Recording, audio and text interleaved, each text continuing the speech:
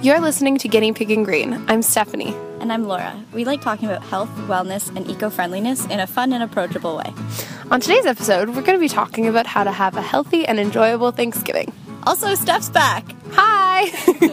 All right, let's get to it.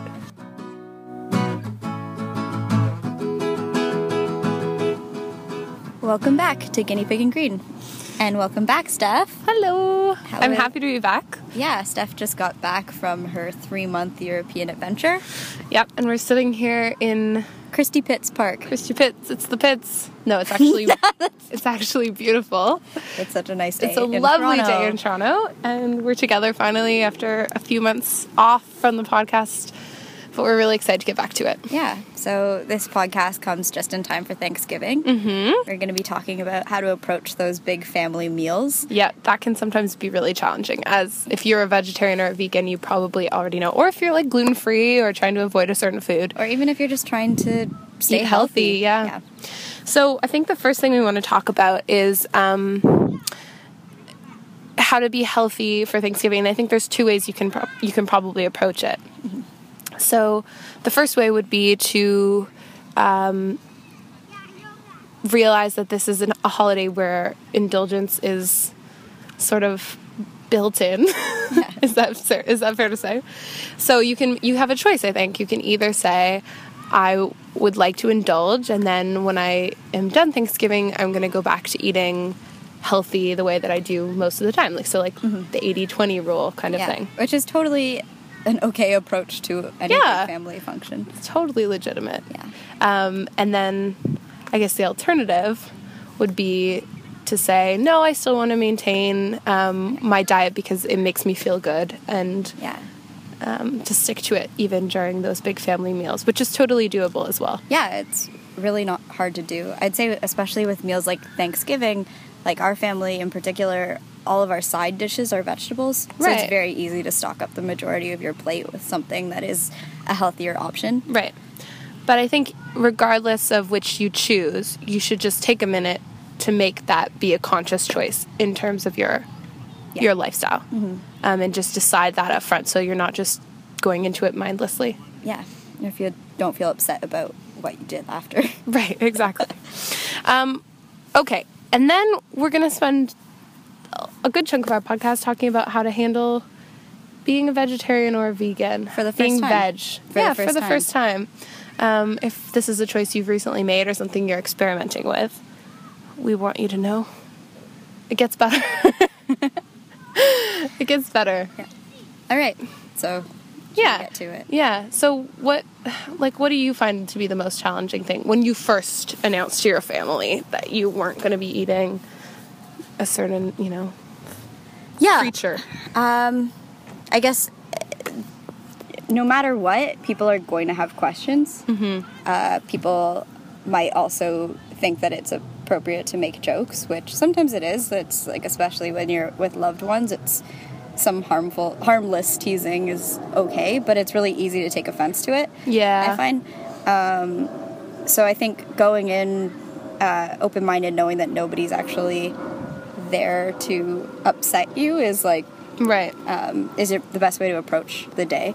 Yeah, you should probably have a moment to acknowledge that there might be an awkward moment or two, because it is kind of an awkward thing to be sitting there and making a choice that sort of implies judgment on, even if you don't feel judgy towards other people's choices, it sort of implies that you think it's the wrong choice because you're making a different choice. Yeah. So if you just acknowledge that that's a bit of an awkward thing, then it will probably get you into a better mindset so that you're not defensive. Because sometimes I can get defensive where I'm like, well, stop picking on me, this is just something I chose to do. Yeah. I think the best way to approach any big meal, whether it's just a dinner party or whether it is something like a holiday, such as Thanksgiving or Christmas, is bring something. Definitely bring something. And make sure that it's something that's shareable. That's a really good tip, because it brings other people into it. It's not like you're sitting there in the corner with your one slice of tofurkey that you preheated before you got there. Bring something like a casserole, some kind of, roasted veggie dish or something like that. We'll link to some some great resources for Thanksgiving foods to bring in the show notes. But if you bring something that other people can partake in, you'll find, I think, that a lot of people want to. Yeah. That they want to try what you're eating. They want to show that they're not judging you. Yeah. They want to be a part of it. So if you bring something. And I'd say also let your hosts know that this is something that a choice that you've made, rather than springing it on them at the last minute and saying like, oh, I can actually only eat the thing that I made. Sometimes you can make very easy swaps. So, for example, if your host is used to preparing some of the vegetable dishes in butter, it's easy enough if they know ahead of time to use olive oil or coconut oil instead. So that margarine or whatever. So that should, I mean, margarine sometimes has whey in it, and it's not technically vegan. So if you are trying to stay vegan, like or gluten free or anything, letting them know simple swaps ahead of time, or even just letting them know so that they're not surprised and don't feel like you've kind of backed them up against a wall as hosts. Big thing. Yeah, that's very helpful. It's huge. Yeah. I would say people might ask you awkward questions, and you may not want to talk about all of your lifestyle choices in front of the entire table. So there are some things you can try and do. First of all, stay positive. Don't get defensive. Don't start making this into a learning opportunity. I think we kind of agree that, maybe at a big family get-together is not the time to convert people to your lifestyle. Yeah.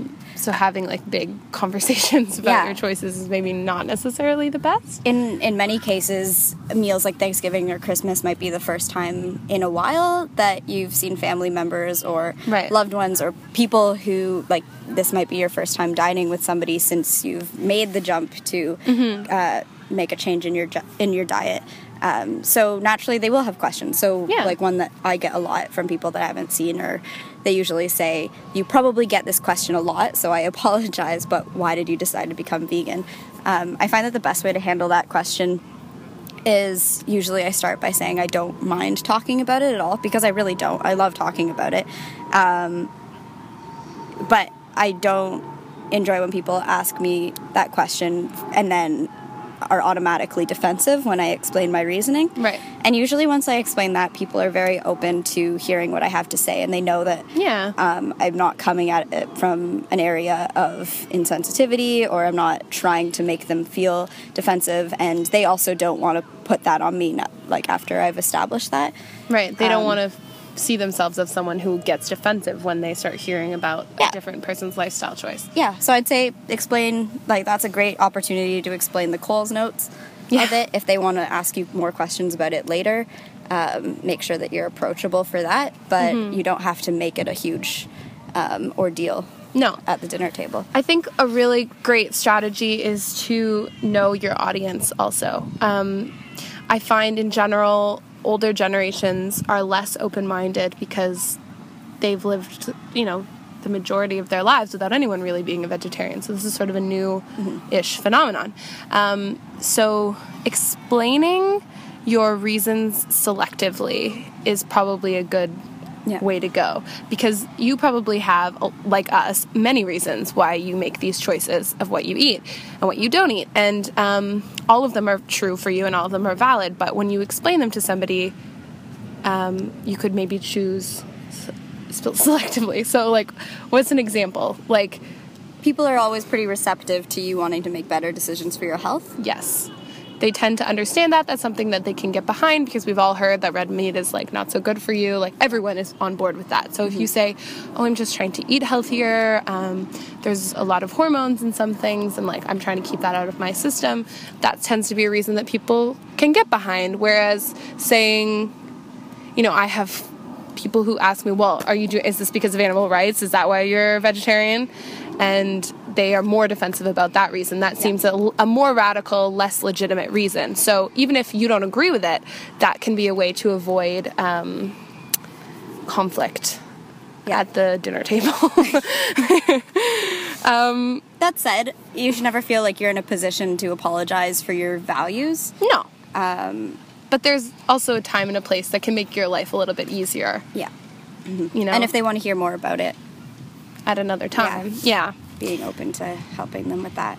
Yeah, so other than that, just like stay happy, stay positive. Like, oh, and good for you. Congratulations on making... good job. And good job for sticking to your to your values. I promise that it gets easier. Like my first, I think, family meal, I was the first person in my family to cut out meat. And that was really tough at first, and we got into a lot of debates about it as a family. It's a very sensitive issue. It is, but over time, like people started making easy swaps. My granny now cooks with olive oil instead of lard, which I think was a big step for her. Yeah. My aunt and uncle are now vegan, and they actually became vegan before I did. So. Change might happen slowly and it won't happen right away, but it certainly gets easier and people become more understanding and they start to understand what you can and can't eat, and it becomes less of a big deal. Yeah. The longer that you stick with it. So yeah. So the first one's always the hardest. And I think this could be a great opportunity to practice, like we say, practice gratitude. This is Thanksgiving. Say what you're thankful for, even when you're at your most frustrated because an uncle of yours said you eat rabbit food all the time, and that was pretty rude of him. You can still be grateful that you have a good, healthy, happy family, and you're all together for this great holiday. It's like one of my favorite holidays. Yeah. So just be grateful and stay positive and change the subject if you have to. If people are really getting on your nerves, just sort of, change, go away. For people who are trying to eat healthier, I guess, over Thanksgiving, do you have any tips for that? Eat mindfully. Don't pile up your plate based on what you see in front of you, because everything looks really good. You can always go back for seconds. Yeah. Eat slowly. Consciously, I guess. Yeah. I was going to say, survey the food available before you pile up on potatoes or something and then realize that your favorite dish is actually there and you've already stuffed yourself. Yeah. Knowing what is going to be there and what you want to save room for and is a good tip. Also, we've all been at meals before where we've intentionally worn something with an elastic waist so that we could eat as much as possible.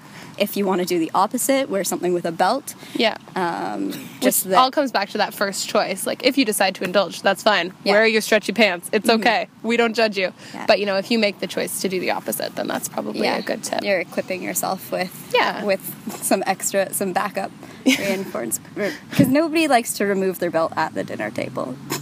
Don't do that. That's embarrassing. Don't do that. Nobody likes to do it. Nobody should do it. It's not a matter of preference. Anyway, so we hope this equips you with a little bit of support for your choices this Thanksgiving. It's a great holiday. Yeah. Yes, it can be fraught with a little bit of tension, but it's a great, great day. Yeah. So stay happy. We're proud of you. We all have so much to be thankful for. We do. And we appreciate you. I appreciate you, Laura. Thanks, Steph. I appreciate you, too. We really are this sappy in real life. All right, guys. Well, hopefully this helped a little bit. We'd love to hear your tips for having a great and happy Thanksgiving, a healthy one. Yeah. All right. Happy Thanksgiving, everyone. Yeah, happy Thanksgiving. We'll see you next time. Bye.